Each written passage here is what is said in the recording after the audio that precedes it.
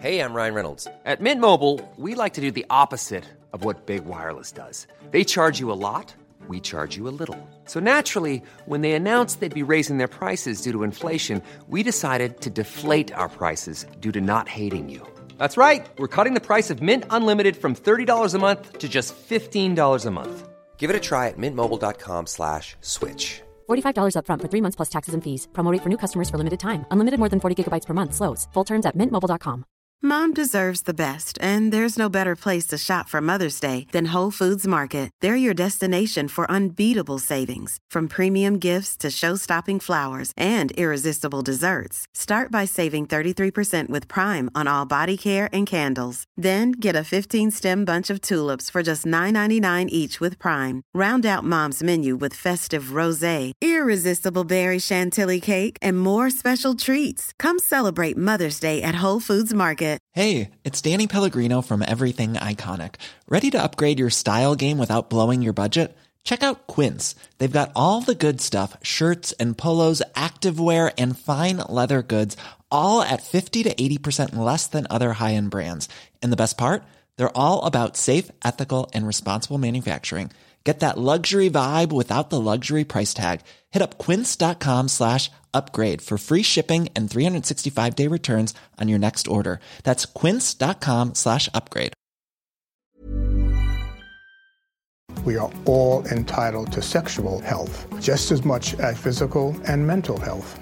We want to make it easier for folks to find resources. However they engage with us, there's no wrong door. So it's important that people are able to get access to care that is affirming. Talking about what their sex life is, about their concerns, and to make sure they're healthy. Do it for them. Do it for you, Montgomery County. Your sexual health matters. Visit doitforyoumc.org.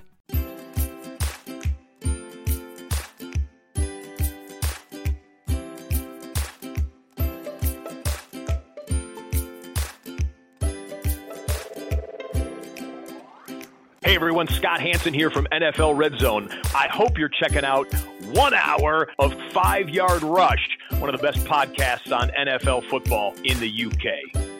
Yo, what's happening, Rush Nation? We're back, second show of the week, and the big man's back. It's not just me. I hope you didn't find the Waiver Wire 2 show, too bad, because that's standing for Murph. But Murph, you're back. How you doing, buddy?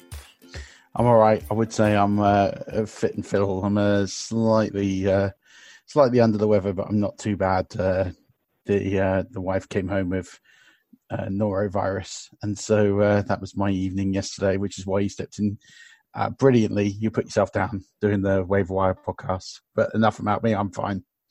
Good. Well, as long as you manage to make practice Thursday or Friday, and then you game ready Sunday, I don't mind. That's it. I'm here for the weekend. You know me. It's playoff season. That's it. I mean, yeah, we'll get into that later on in the week. But let's get to today's guest. So I suppose we've got the biggest of the big wigs, Murph.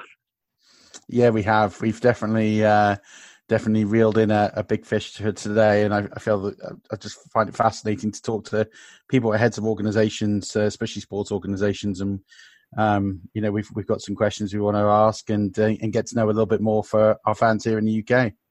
Absolutely. So let's get straight into it. It's the NFL UK Managing Director, Alistair Kirkwood. Alistair, welcome to 5 Yard Rush. Thanks for coming on. How are you doing? Thank you. Yep, I'm better than one of you, but I appreciate you toughing it out and manning up. Well, it's like I said, it's a pleasure to be on with you, and I'm not too bad. I just fight on and keep going. The wife had neuroviruses, has passed it to me, and she's worse off than me. She's the one still in bed, and I'm sort of rebounding. Had some rice. I'm good to go for another day. There you go. Marvellous. It's Alistair, why don't you let everyone know how we get in contact with you and how we managed to get hold of your contact details? I'm actually invisible, so I'm not on any form of social media formally. I will come out to you guys and say that I have handles in different places, but I do that for lurking. And I made a decision fairly early on, whilst I kind of do lots of media stuff. I didn't I never wanted it to be about me. I've always wanted it to be about the sport. So I made a decision early on, whether it's Twitter, Instagram. I've got a Facebook account, but I haven't posted on that to family and friends for like 4 years. So I am on social media pretty much every day, but never posting. So I wouldn't say I can't be found, because I'm sure that there'll be listeners that will take on that challenge. I can be found, but I can't be interacted with. Like the Secret Service. I love that as a tactic. So you're just on social media, you're monitoring what's going on, getting sentiment, valuable information, but behind all these sort of different mirages, like James Bond in a way. Well, that'd be maybe the first and only time that I'll be compared to James Bond, but I'll take it. We like to be warm and gracious hosts, Alistair. That's why we're here. There you go. Yeah, but don't overdo it. Go on, you've got to finish strong as well. Well, we got a little bit of time to work that one out. Yeah, I mean, it took, with you not being on social media and stuff, it took one of our guys, Lee, running down the side of Wembley Stadium to grab your attention and ask you if you'd come on the podcast, which when he told me, he was like, that's a fantastic story. He said, yeah, I just saw him, so I ran after him and asked if he'd come on. There you go. Amazing. So that's the key to everyone listening. So the moral is just track me down at games and I'll be fine. Perfect. So Alistair, how did you get working into sports organizations? What's your background prior to being part of the NFL? Working for the NFL was my first sports job. So came into it by accident rather than design. By the time March comes around, I'll have been formally with the league 20 years. But I started off as an intern for 3 months. I was doing a master's degree in the Netherlands. Had to do a 3-month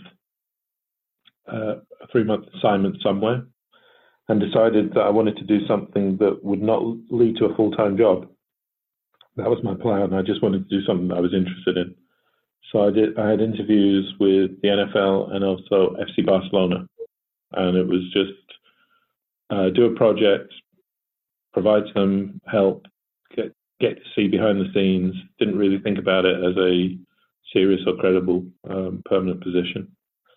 Had a good time having chosen the NFL. Got a lot out of it, but then went back to finish my master's, and they contacted me maybe about 2 months later and said that they had a newly designed job and they wanted to offer it to me. So I said yes, and thought that we had then agreed it. And then I got told to go to New York, where I had to do 14 interviews in 1 day, which was like speed dating without any of the benefits.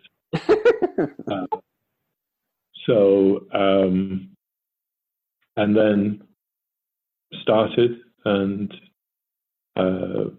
off working initially for NFL Europe, then moved over to setting up the NFL UK office, which was at its infancy just 3 people, including me, to where we are now.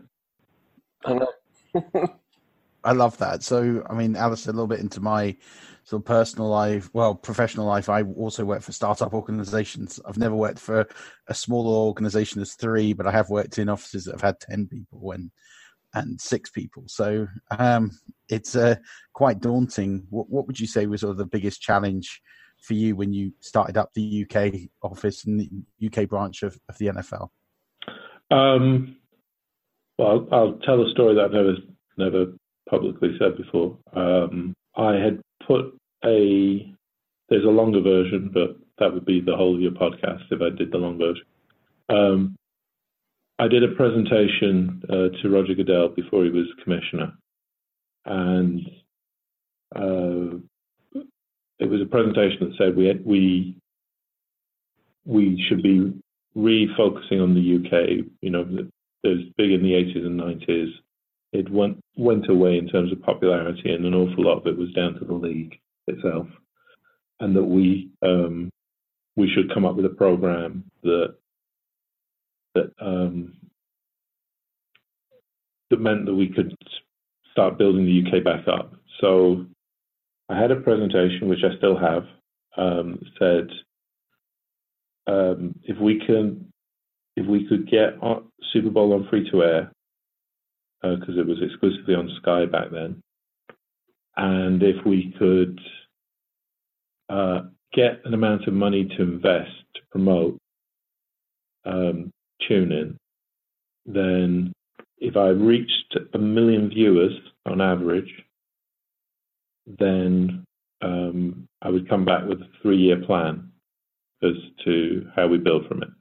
So after a bit of grilling, he agreed to it. So I went back to the UK because the presentation was in New York, and got an agreement from Channel 5. None of the other broadcasters wanted Super Bowl back then. So Sky agreed to share it with Channel 5, even though they didn't get anything for it, which I think shows how low the sport was at that moment in time, that they didn't even say, give us some money for putting it on free to air. It was just put it on. We ended up putting it on Channel 5,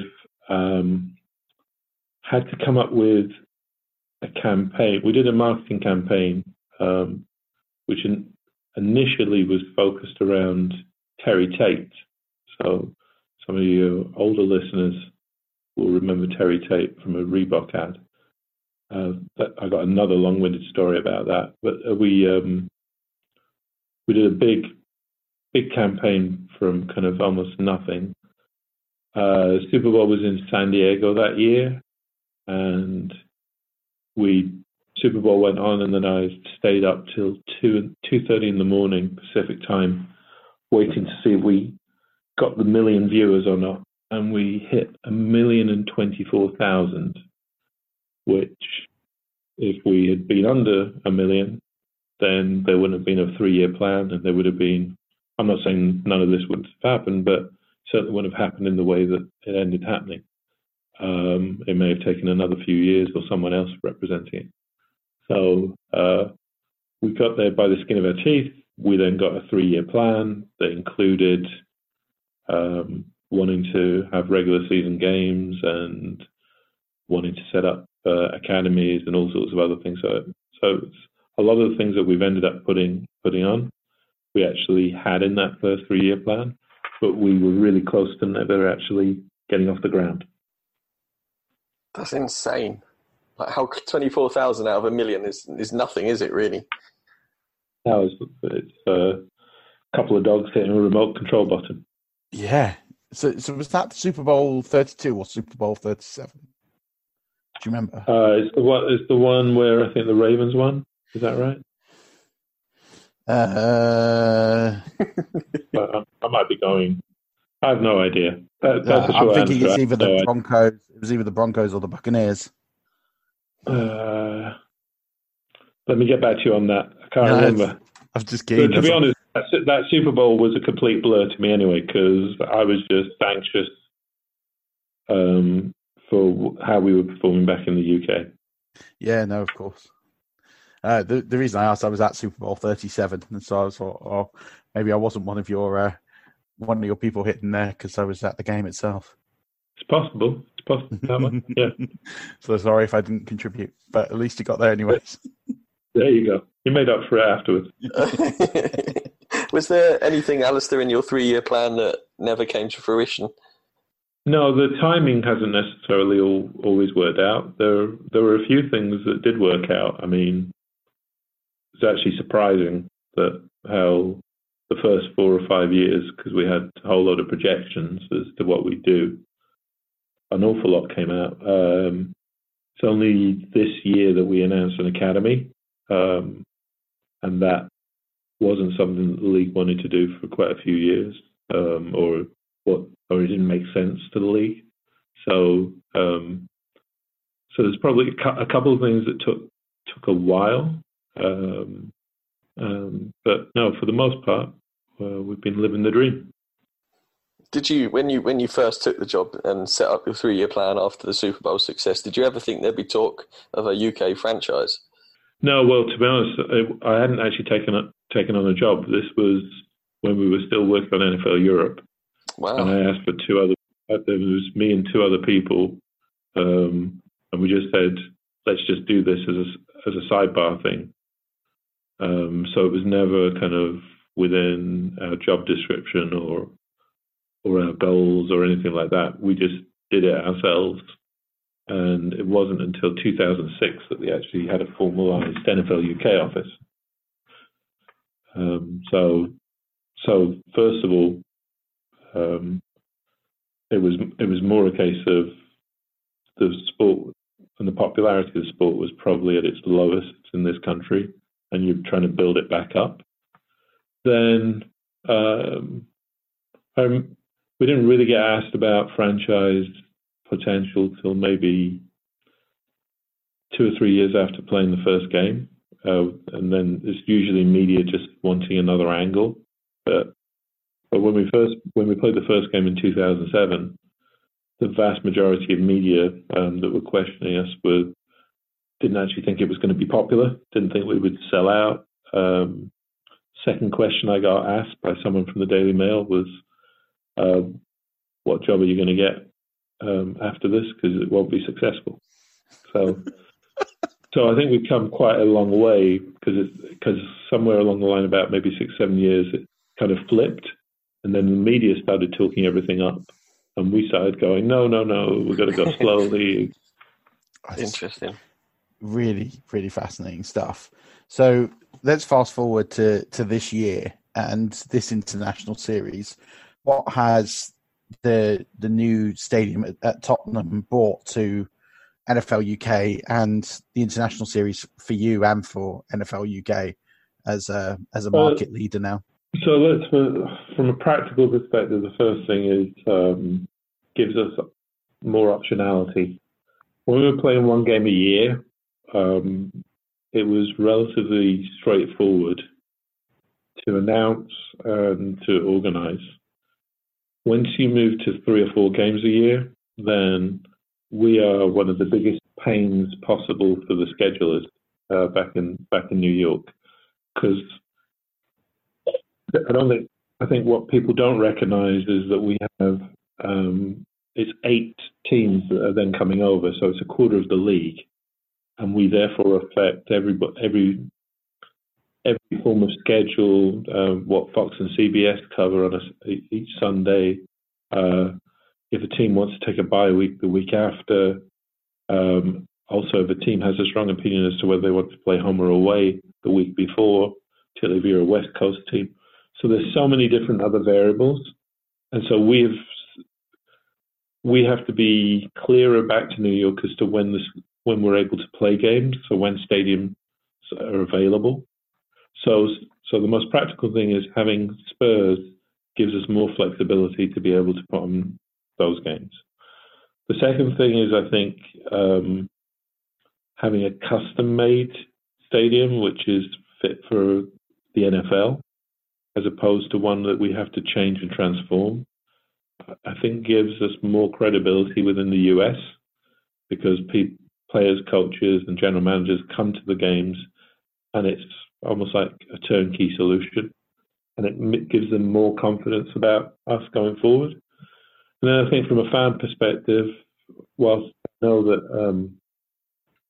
the ticketing policy wasn't a popular one, I think having the ability to compare and contrast, so 84,500 at Wembley with National Stadium history and heritage, and 60,000 at Spurs with modern technology and state of the art, means that you've got a really nice kind of combination and 2 different types of experiences.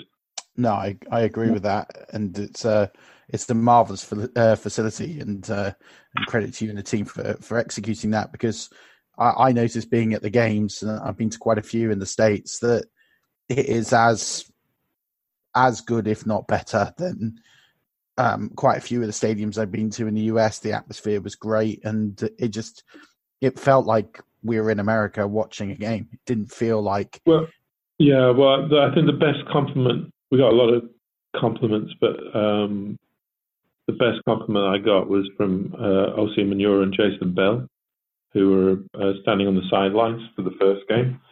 And both of them said that it was like being in a playoff game. And that's about the biggest compliment you can get from an NFL player, because for those that have not been lucky enough to go to Super Bowls are good, but they're corporate. 50-60% of the crowd are there for the experience. They're not there because of the teams.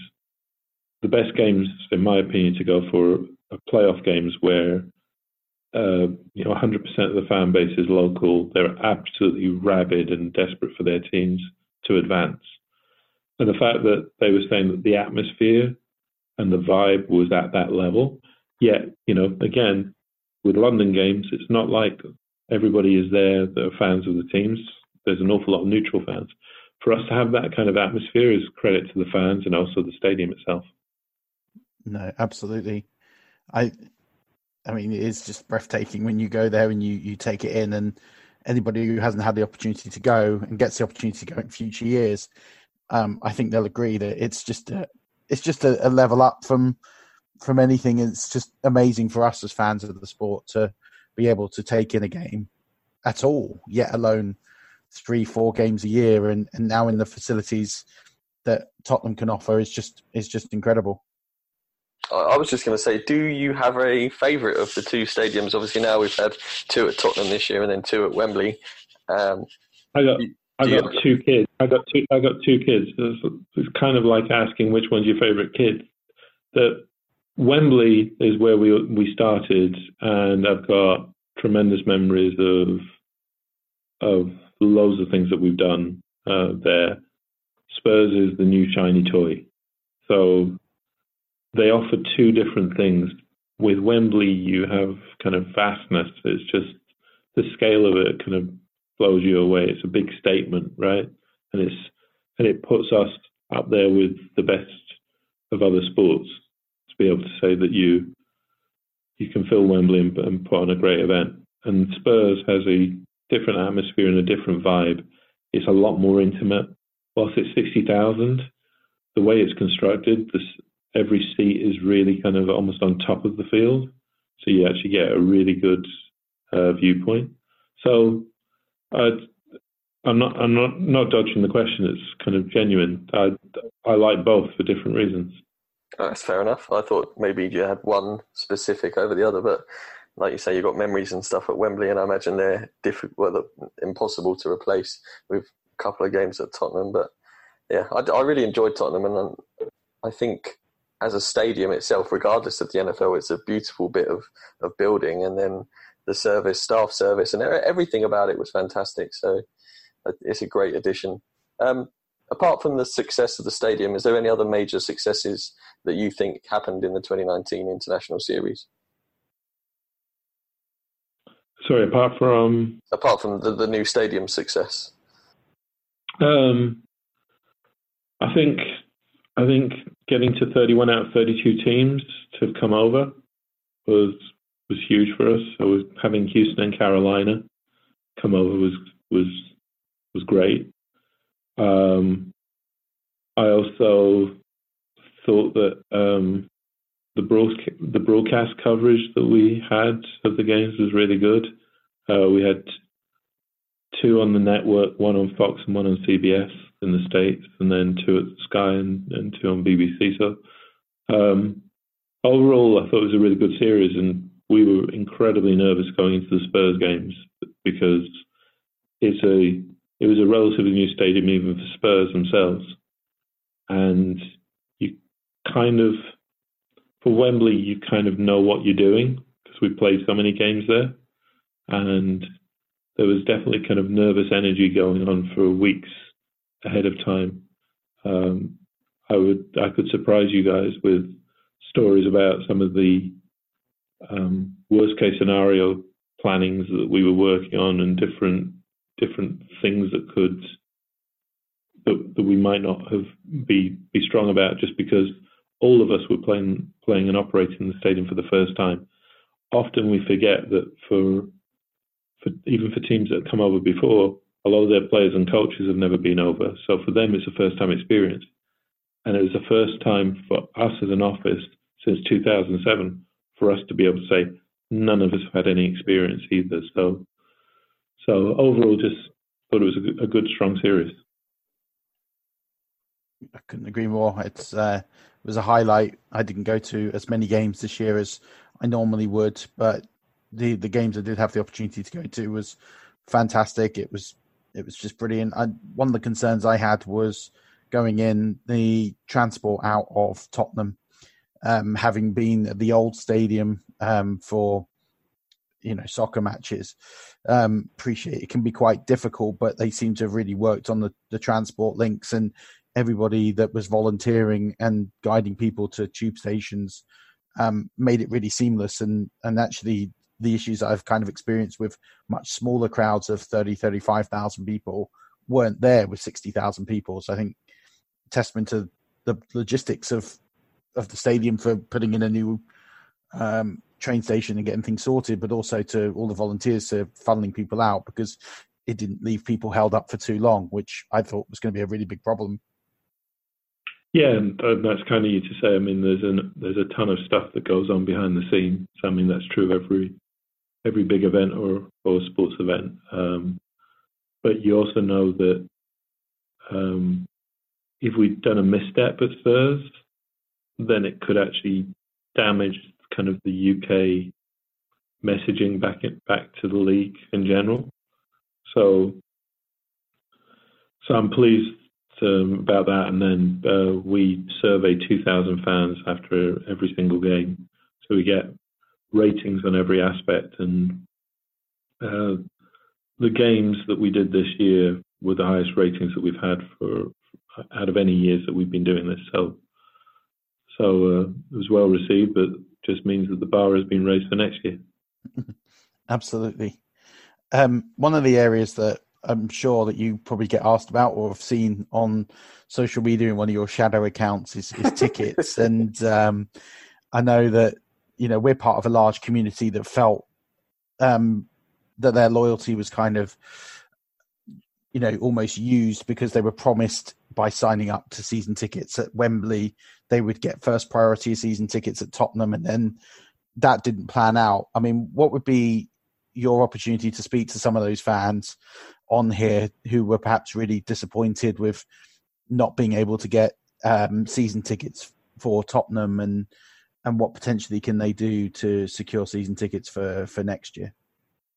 Yeah, so some of the language about me on social media I haven't heard since my wife last lost her temper on me. But I would say that most of the reaction was understandable, and if I was in fan shoes, then I would probably also express my frustration as well.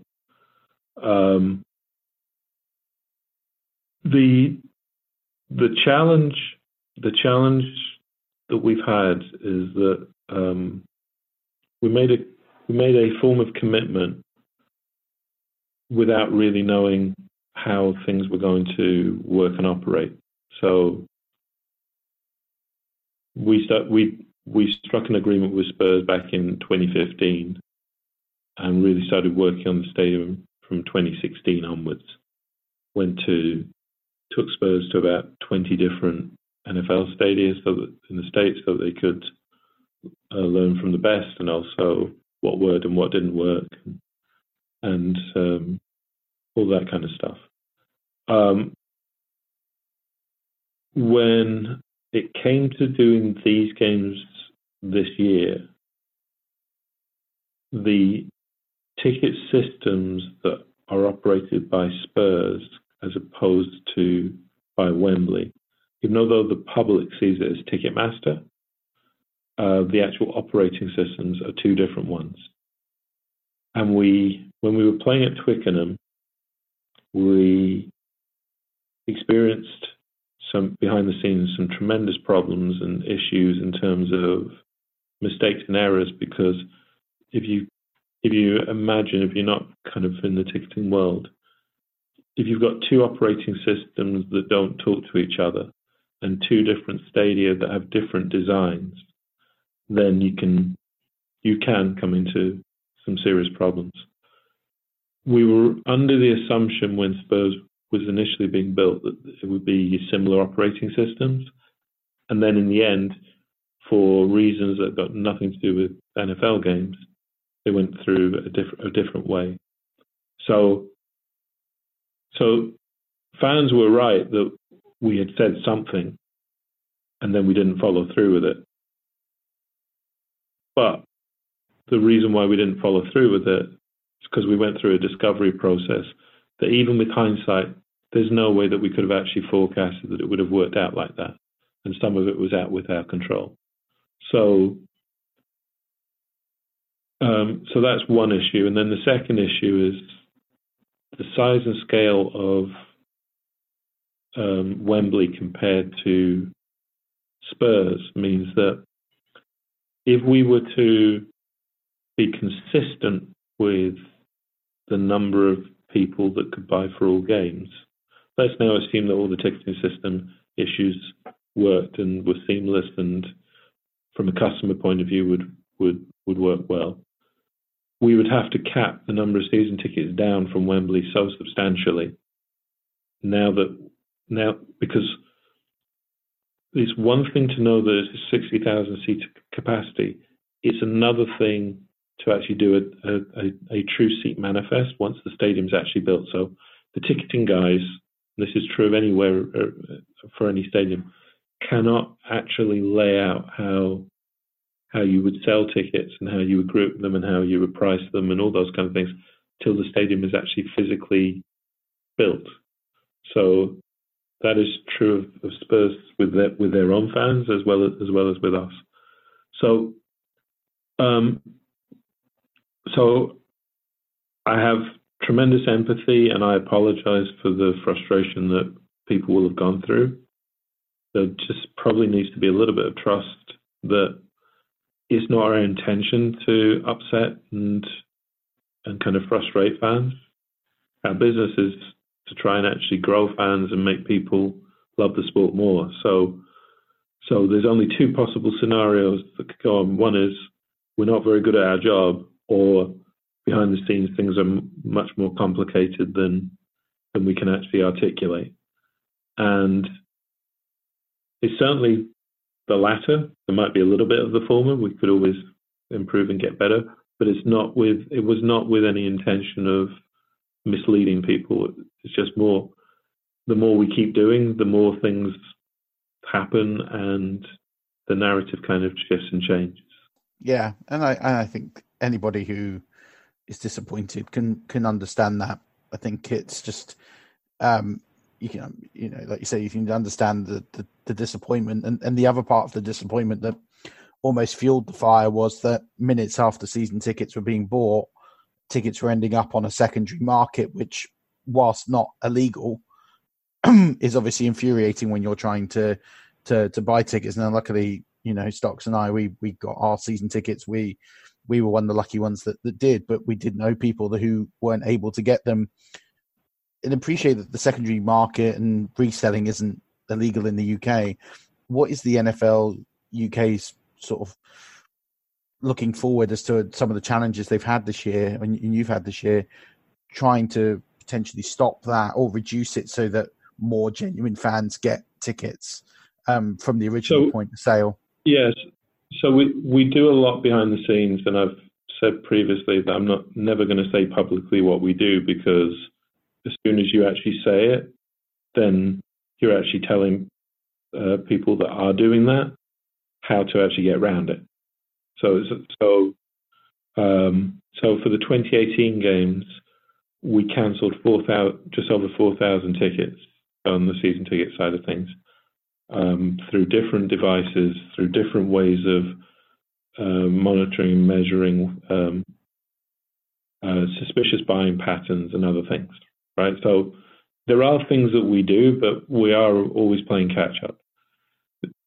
As part of my role of social media stalker, I also see loads of examples around the games of fans or people posting, complaining about how unhappy they are about policy and how can real fans get to buy.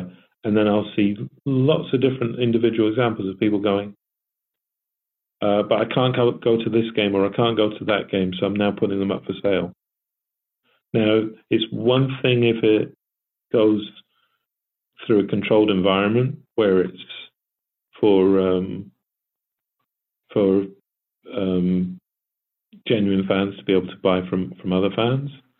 It's another thing for it to be for people that are criticizing it to then actually do it when it suits them as well. So we've looked at different mechanisms. We've looked at things like photo IDs and other things, but then photo IDs, particularly if people aren't used to it, would massively hold up queues around the stadium. There's also not completely foolproof, and it also punishes people who may pass over tickets as presents or for other genuine reasons. It's not like a Glastonbury where the sequencing of when fans can go into an event can be controlled. Ours is a game that will kick off at a certain time and end at a certain time. We trialled for a short period of time, for a few weeks, ticket exchange with Ticketmaster, which was ability for fans that wanted to put their tickets up for sale, but that they couldn't profit from it. And that was reasonably successful. We were testing it because we hadn't used that mechanism before, and we were concerned that if it failed, and alongside kind of all the other furore around our ticketing, that wouldn't be a good look. So we tested it for, I want to say, 3 or 4 weeks, and it worked pretty well. And it's definitely something that we'll look at for next year, because I think the best way of trying to dampen the secondary market is by giving people alternative ways of doing it. But I genuinely can't figure out how you can actually stop someone that wants to buy a ticket in order to profit from it because they think there's demand for it. That happens until it's such time as it's illegal. It can only be us trying to put our best foot forward to try and solve for it, but it's not a foolproof plan. No, and I appreciate that, and I think it's very difficult. And I know a lot of people who have been disappointed, but then I also know a lot of people who have benefited from using more ethical companies such as Twickets, who refuse any ticket to be sold above its face value and charge very minimal in fees. So it sounds like if more can be done with the secondary markets, it could mean that it could be more useful and hopefully less appear on Viagogo and all these other sort of money-making markets that just destroy the event in some regards to price gouging and just making money out of it, which is not what anybody wants. Yeah, and I just want to be clear that we don't make any money from the secondary market and never have done. So we sell the tickets and we try and sell them to the right group of people, but those people that want to work the system are probably more knowledgeable as to how to work the system than the people that police it and control it. So we will continually make it a priority, but it's not without its challenges. I'm sure. So, Alistair, I appreciate the 2019 season isn't over, but can you give us any sort of ideas what we can maybe expect from the 2020 International Series in terms of fan events, teams, or anything like that yet? Or is it all under lock and key? It's all under lock and key, and behind the scenes it's moving targets. jokingly think about game matchups as my own version of fantasy football, because I get the opportunity of trying to see whether we can get this team to play this team, and sometimes it works out and sometimes it doesn't.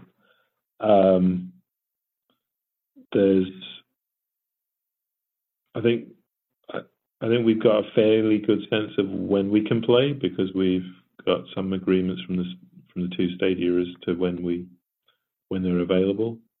But I doubt that we will know ourselves for sure, probably till February, be my guess, and then probably announcing sometime in March or April.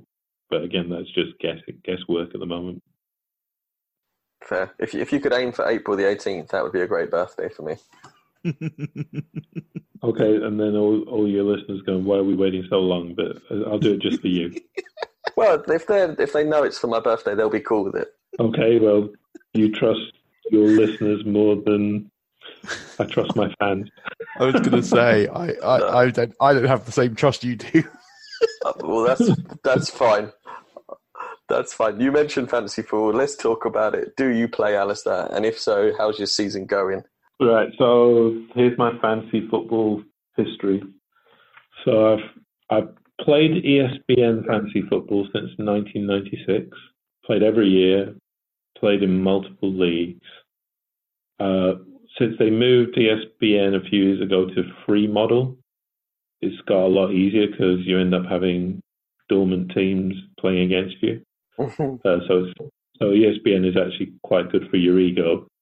You keep thinking, oh, killing these people, and then you realize that they're still playing Antonio Brown or whatever. Then we have an office league on NFL.com and have had for a number of years. And that, I might argue, I'm going to say a punchy, controversial statement, I might argue is about the toughest fantasy league around, because we have 16 teams in the league. And if you can imagine what the waiver wire looks like when you have 16 teams, we pull people together, so there's usually 3 or 4 owners per team, and it's mixed up between people that consume football and others that are kind of relatively new to the game. And it's really tough. I mean, you're looking for like Miami Dolphins fourth running back in case 2 others get injured, and you know that the Dolphins don't have a running game, but you desperately want them on the waiver wire just because you want someone that might play at some point. So I'm pleased to say that the team that I share has got through to the final round of the playoffs. So we got 2 weeks left. So I'm due to play the hot favorite, who's stacked with great players, and hoping to get through to the final. But if not, we've done pretty well just to get to the conference championships. Well, yeah, anything can happen. You know, it might be that 1 week his players don't turn up, and you squeak into the final. He's got everything that you want in a team. So no, I think the beauty and the beast, as you guys know of NFL fantasy, is that you can be really strong through the season, and then come week 16, 17, it's a crapshoot as to who's resting and who's starting. So if I could actually play that team the following week, I'd fancy my chances, just because there might be some players that might get rested, but don't think I'll be fortunate this Sunday. Best of luck. The fantasy football is really growing in the UK, and is the NFL UK doing anything to help grow? To help grow the fantasy football community? I mean, do you have any engagement with the fantasy football community yourself? Or I know you don't, but the NFL UK? So, had a potted history in terms of fantasy. Got an incredible number of UK fans playing the NFL.com game. I mean, really, really impressive in terms of how many of us play that game over here. We've tried in the last 2 or 3 years to introduce some fantasy light type competitions. Because one of the barriers, particularly for newer fans, is unless you commit first of all and play and draft before the start of the season, under the kind of current format of those types of leagues, you can't actually participate if you get into the sport halfway through. So we've tried different mechanisms such as NFL Challenge, Playoff Challenge, other things where you can join in at different points of the season irrespective. I don't think we've always cracked it. I think we keep trying to do that in order to build that out. But to me, fantasy works on two different levels. One is if it's very social, so you're with a group of mates and you want to join a league and you all pull in together. The other is if you don't have those mates involved, then you need help in terms of what your experience should be like and how you do it. So we've probably put more focus into the second part than the first part in the last 2 or 3 years. When we first set up NFLUK.com, we put a lot of emphasis with regards to fantasy. We partnered with Sky. We built up big numbers. Then we made a strategic decision to make it much more about NFL.com, and that's been pretty successful. Yeah, I mean, we one of the things we felt was necessary is making listener leagues, because like you say, if you don't have a load of friends you can create a league with, and it's maybe you and one other or even just yourself, and you don't want to jump into like one of your ESPN leagues you mentioned where it's just a bunch of nobodies you don't know and you wanted to play. We thought that by creating listener leagues and we try and get the community to engage together a bit more, and maybe that way you've got a league of active players and stuff like that. Do you think that's the biggest challenge for people in the UK who want to play fantasy football is the fact that they might not necessarily know enough people to get a league together? I think that's part of it. I think the second one is, as I said, you need to kind of commit to doing it in the first week of September at the latest. And once you miss that, then you've kind of missed the boat. And then for those that are relatively new to the sport, the scoring system and the commitment to kind of understanding player pools and depths and all sorts of other things means that there could be a barrier to kind of the full experience, which is why we've been trying to do let's actually give you sampling experiences and hoping that people will get into it in that way and then as a result upgrade to the real experience and the full experience, the following season. Yeah, I think that makes sense. I think I would say that, if you're just getting into the sport, I would say that playing fantasy football is arguably just as good as watching it, in the sense of you start to get to know some names. You maybe at this point don't know who you're going to follow as a team. So you start watching Red Zone and you start looking for the players that you've drafted, if they're any good or not. And you start to learn some of the scoring systems and the importance of yards and interceptions and some of the more basic understanding. So I think you're right. And you also start caring about Bengals, Cardinals or whatever. Yeah, with all due respect to any Bengals, Cardinals fans, but you know what I mean. Yeah, no, exactly that, because all of a sudden you've got Joe Mixon in your lineup and you're thinking, well, I need Joe Mixon to go off. And even though the Bengals are 1-12, it's still I had a terrible time on Sunday night because I think I was 25 points up. My opponent still had Robert Woods left. And if you look through, he hadn't scored a touchdown all season. So I'm sitting there going, okay, we're done. We're on to next Sunday. And then Robert Woods got thrown to everywhere, had a couple running plays, scored his first touchdown, and I started seeing it whittle away. Genuinely, other than as a fan, wasn't that interested as to who would win between Rams and Seahawks. But I so much wanted the Seahawks defense to step up and just, So it gives you real reasons to root for things that you wouldn't necessarily root for otherwise. No, absolutely. I 100% feel you on that. I saw my love and hatred for AJ Brown did a complete 360-degree flip on Sunday night. I was playing my brother-in-law in the last game of the regular season. I was up by 35 points and he had 2 players left to play. AJ Brown was one of them, and then someone in the Pats Kansas City game, and I had Kelsey left. And I saw a post on Facebook about how AJ Brown had told a kid that if he got good grades, he'd give him a shirt.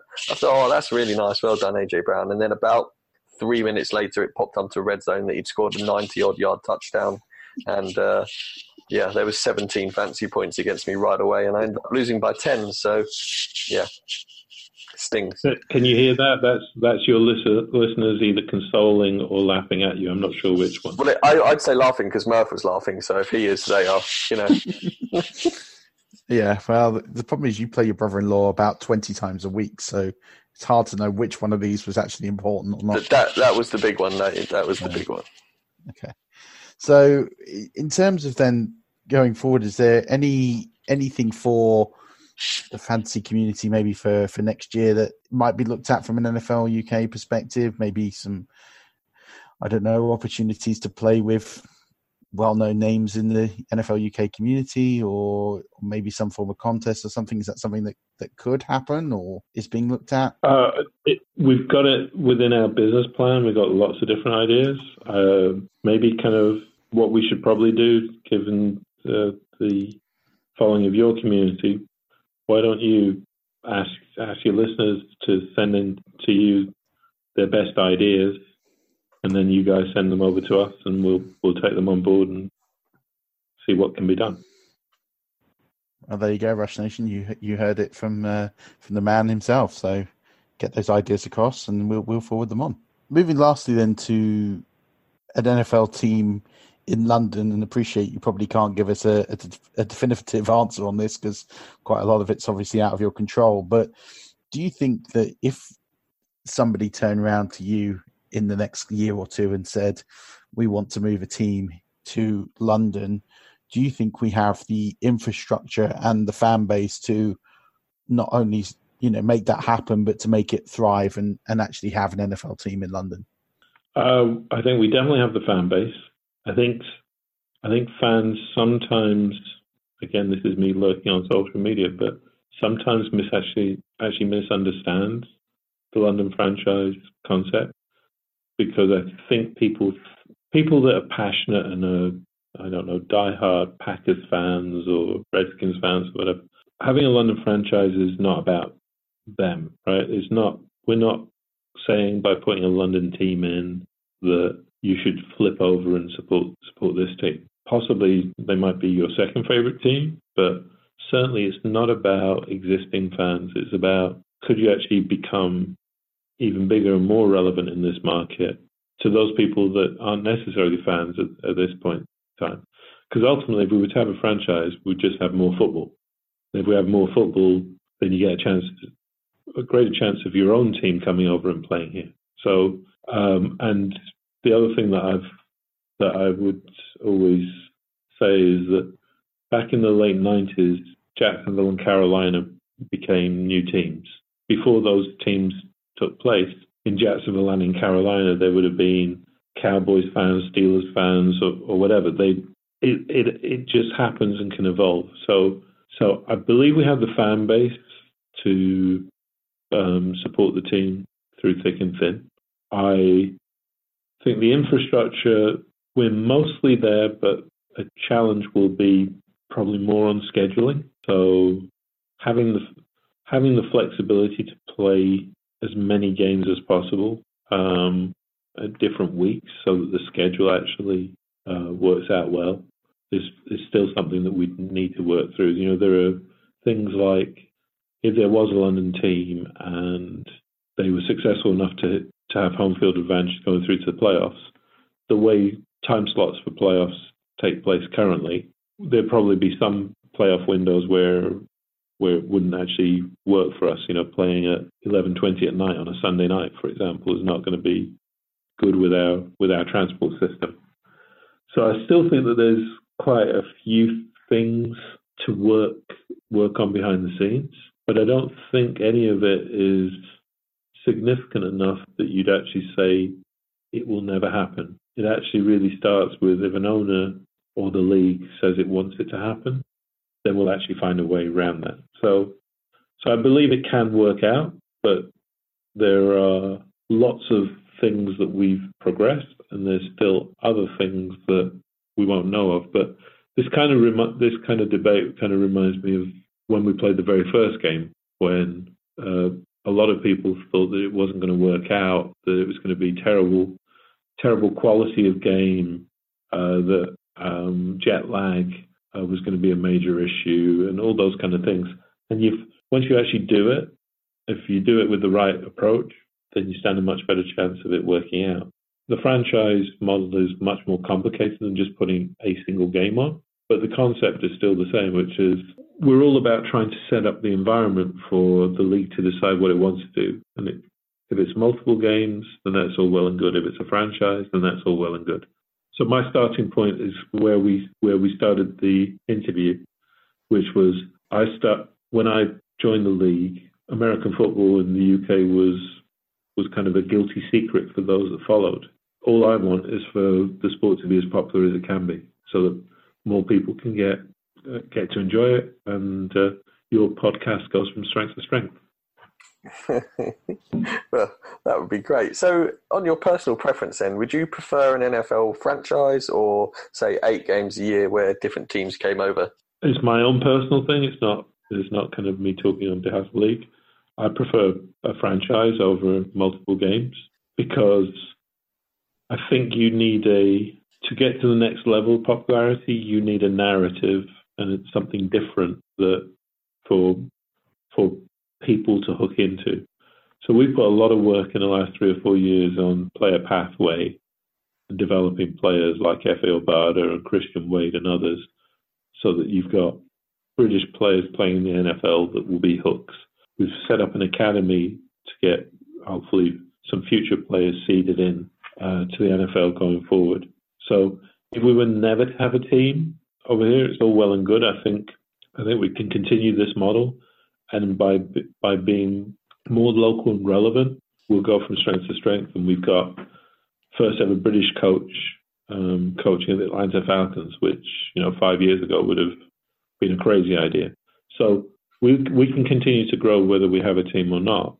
But personally, I think the model that is most sustainable and most exciting is to have a franchise. Yeah, I'd like a franchise as well, because since doing the podcast, I mean, I started off as a Denver Broncos fan, and I still am a Denver Broncos fan, but having done the podcast and being so involved with fantasy football, my love for the game as a whole, I think, has overtaken my fandom for the Denver Broncos. So if we were to get a franchise, I would fully jump behind them, and I think they'd probably end up becoming my team just because of how local they are to us, as opposed to, obviously, Denver's a million miles away per se. But I think, last question, and do you think there's ever going to be an NFL event held in London, such as the draft or anything along those lines? I think the draft will be difficult for a couple of reasons.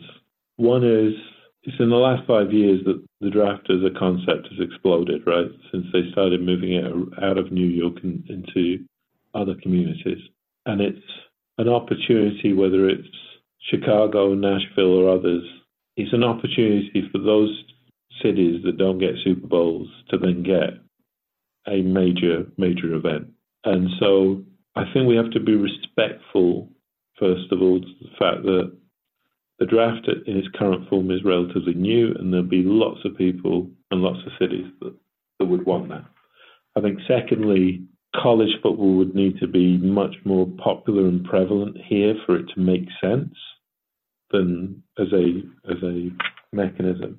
I think, whilst personally I'm not a big fan of the idea of Super Bowl coming to London, I think if you were to have a franchise here, then history has shown that new franchises get Super Bowls within the next 3 or 4 years. So that is possible if that sequencing was to happen. Although, again, personally, I think Super Bowl is quintessentially American, and it's part of the fabric there that you need to be really careful on making sure that we just don't move too much around. Because whilst we as a organisation have broken the mold in trying to get the league to think about things differently by playing regular season games or having British players playing in the NFL or other things that we've tried to do, at the core of it, you actually still want to be respectful to what actually makes the sport great, and that's kind of parity. That's putting the events on in the best places. So that's a really long-winded way of saying I don't know, but I got there in the end. Actually, Alistair, I have one final question. I appreciate what you have done and everything you've done with NFL UK, and I'm sure there's some other countries out there. The ones that immediately spring to mind are Germany and Brazil. Do you think there's a chance that within the next, 5 years, that the international series will expand out of the UK and Mexico, and you might start to see regular season games in, say, Germany or Brazil or anywhere else for that matter? Yeah, I think Germany is a no-brainer. Not up to me, but I think it's a no-brainer. And in many ways, Germany kind of mirrors the UK insofar as they closed the Europe League down in Germany in 2007, and then it took a period of time to get confidence back in the market, and now it's going from strength to strength, and the fandom is crazy, and we get 2,500 to 3,000 Germans coming to the London games for each game, which shows how passionate they are over there. In the same way as we were popular in the late 80s and early 90s, and then went away, and then the league lost confidence. So I would fully expect in the next, whenever 3 to 5 years, them playing games in Germany. I think they probably will look at the likes of Canada and Brazil and other places. I think ultimately it depends on the infrastructure in the stadium and whether the teams themselves want to go there. Because the thing that I don't think people necessarily appreciate, although they'll understand when I've said it, is that coaches in particular are creatures of habit. So none of them want to be told that they're trailblazers. They're playing in a new market for the first time. They all want to be the last ones to play because they want to actually have learned all the mistakes or challenges or logistical issues from international travel. Whenever you go into a new market, you've got to really work well with the teams and make sure that you've got a front office and a coaching staff that are willing to go with the flow. There are some teams where they're just set up in a way where they just want routine and they don't want anything that's out with their control. And the thing we've ultimately got to respect from all of this is that as great as the games are for us as fans, they're business trips at the end of the day for the teams themselves.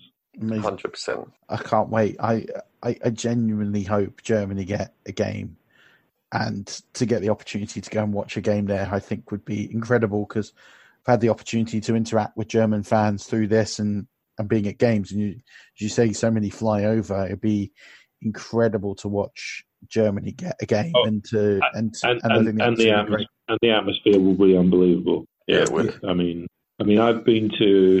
I've worked games back in NFL Europe with Frankfurt Galaxy playing Rhein Fire with 59,000 people in the stadium, sold out. And apart from the fact that it was a terrible game, it was the 3-0 game, which is about as bad luck you can get for that kind of attendance. The atmosphere was as good as you'll see in most NFL stadia.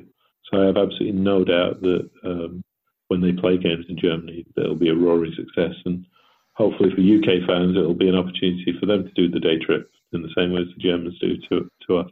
Yeah, absolutely. I think Stocks will have to... in October. Do it in October. I killed two bucket lists moves in one go. Go to Oktoberfest and go to NFL. That's the one. That is the one. Alistair, this has been an absolute blast. It's been so interesting. Thank you so much for coming on. We will we'll definitely have to have you back on to tell your Reebok story and how you got on in your fantasy football this season. But yeah, we massively appreciate your time. Thank you so much. All the best, guys. Appreciate your time. Anytime. Cheers.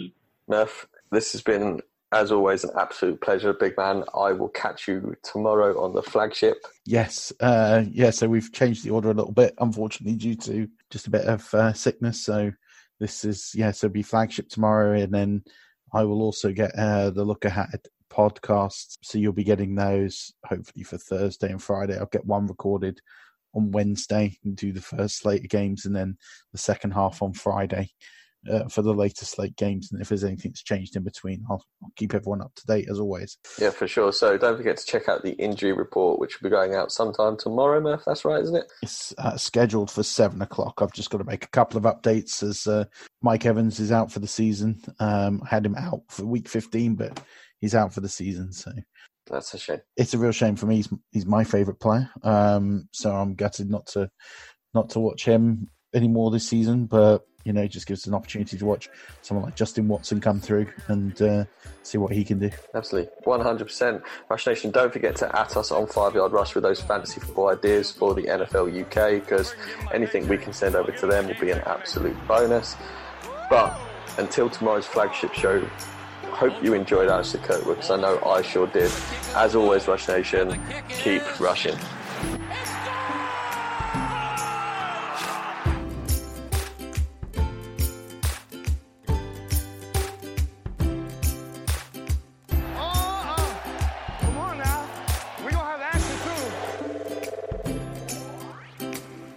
We are all entitled to sexual health, just as much as physical and mental health. We want to make it easier for folks to find resources. However they engage with us, there's no wrong door. So it's important that people are able to get access to care that is affirming. Talking about what their sex life is, about their concerns, and to make sure they're healthy. Do it for them. Do it for you, Montgomery County. Your sexual health matters. Visit doitforyoumc.org. Hi, I'm Daniel, founder of Pretty Litter. Did you know cats tend to hide symptoms of sickness and pain? I learned this the hard way after losing my cat, Gingy. So I created Pretty Litter, a health monitoring litter that helps detect early signs of illness by changing colors, saving you money and potentially your cat's life. Pretty Litter is veterinarian developed, and it's the easiest way to keep tabs on your fur baby's health right at home. Go to prettylitter.com and use code ACAST for 20% off your first order and a free cat toy. Terms and conditions apply. See site for details. Even when we're on a budget, we still deserve nice things. Quince is a place to scoop up stunning high-end goods for 50 to 80% less than similar brands. They have buttery soft cashmere sweaters starting at $50, luxurious Italian leather bags, and so much more. Plus, Quince only works with factories that use safe, ethical, and responsible manufacturing. Get the high-end goods you'll love without the high price tag with Quince. Go to quince.com/style for free shipping and 365-day returns. Mom deserves the best, and there's no better place to shop for Mother's Day than Whole Foods Market. They're your destination for unbeatable savings, from premium gifts to show-stopping flowers and irresistible desserts. Start by saving 33% with Prime on all body care and candles. Then get a 15-stem bunch of tulips for just $9.99 each with Prime. Round out Mom's menu with festive rosé, irresistible berry chantilly cake, and more special treats. Come celebrate Mother's Day at Whole Foods Market.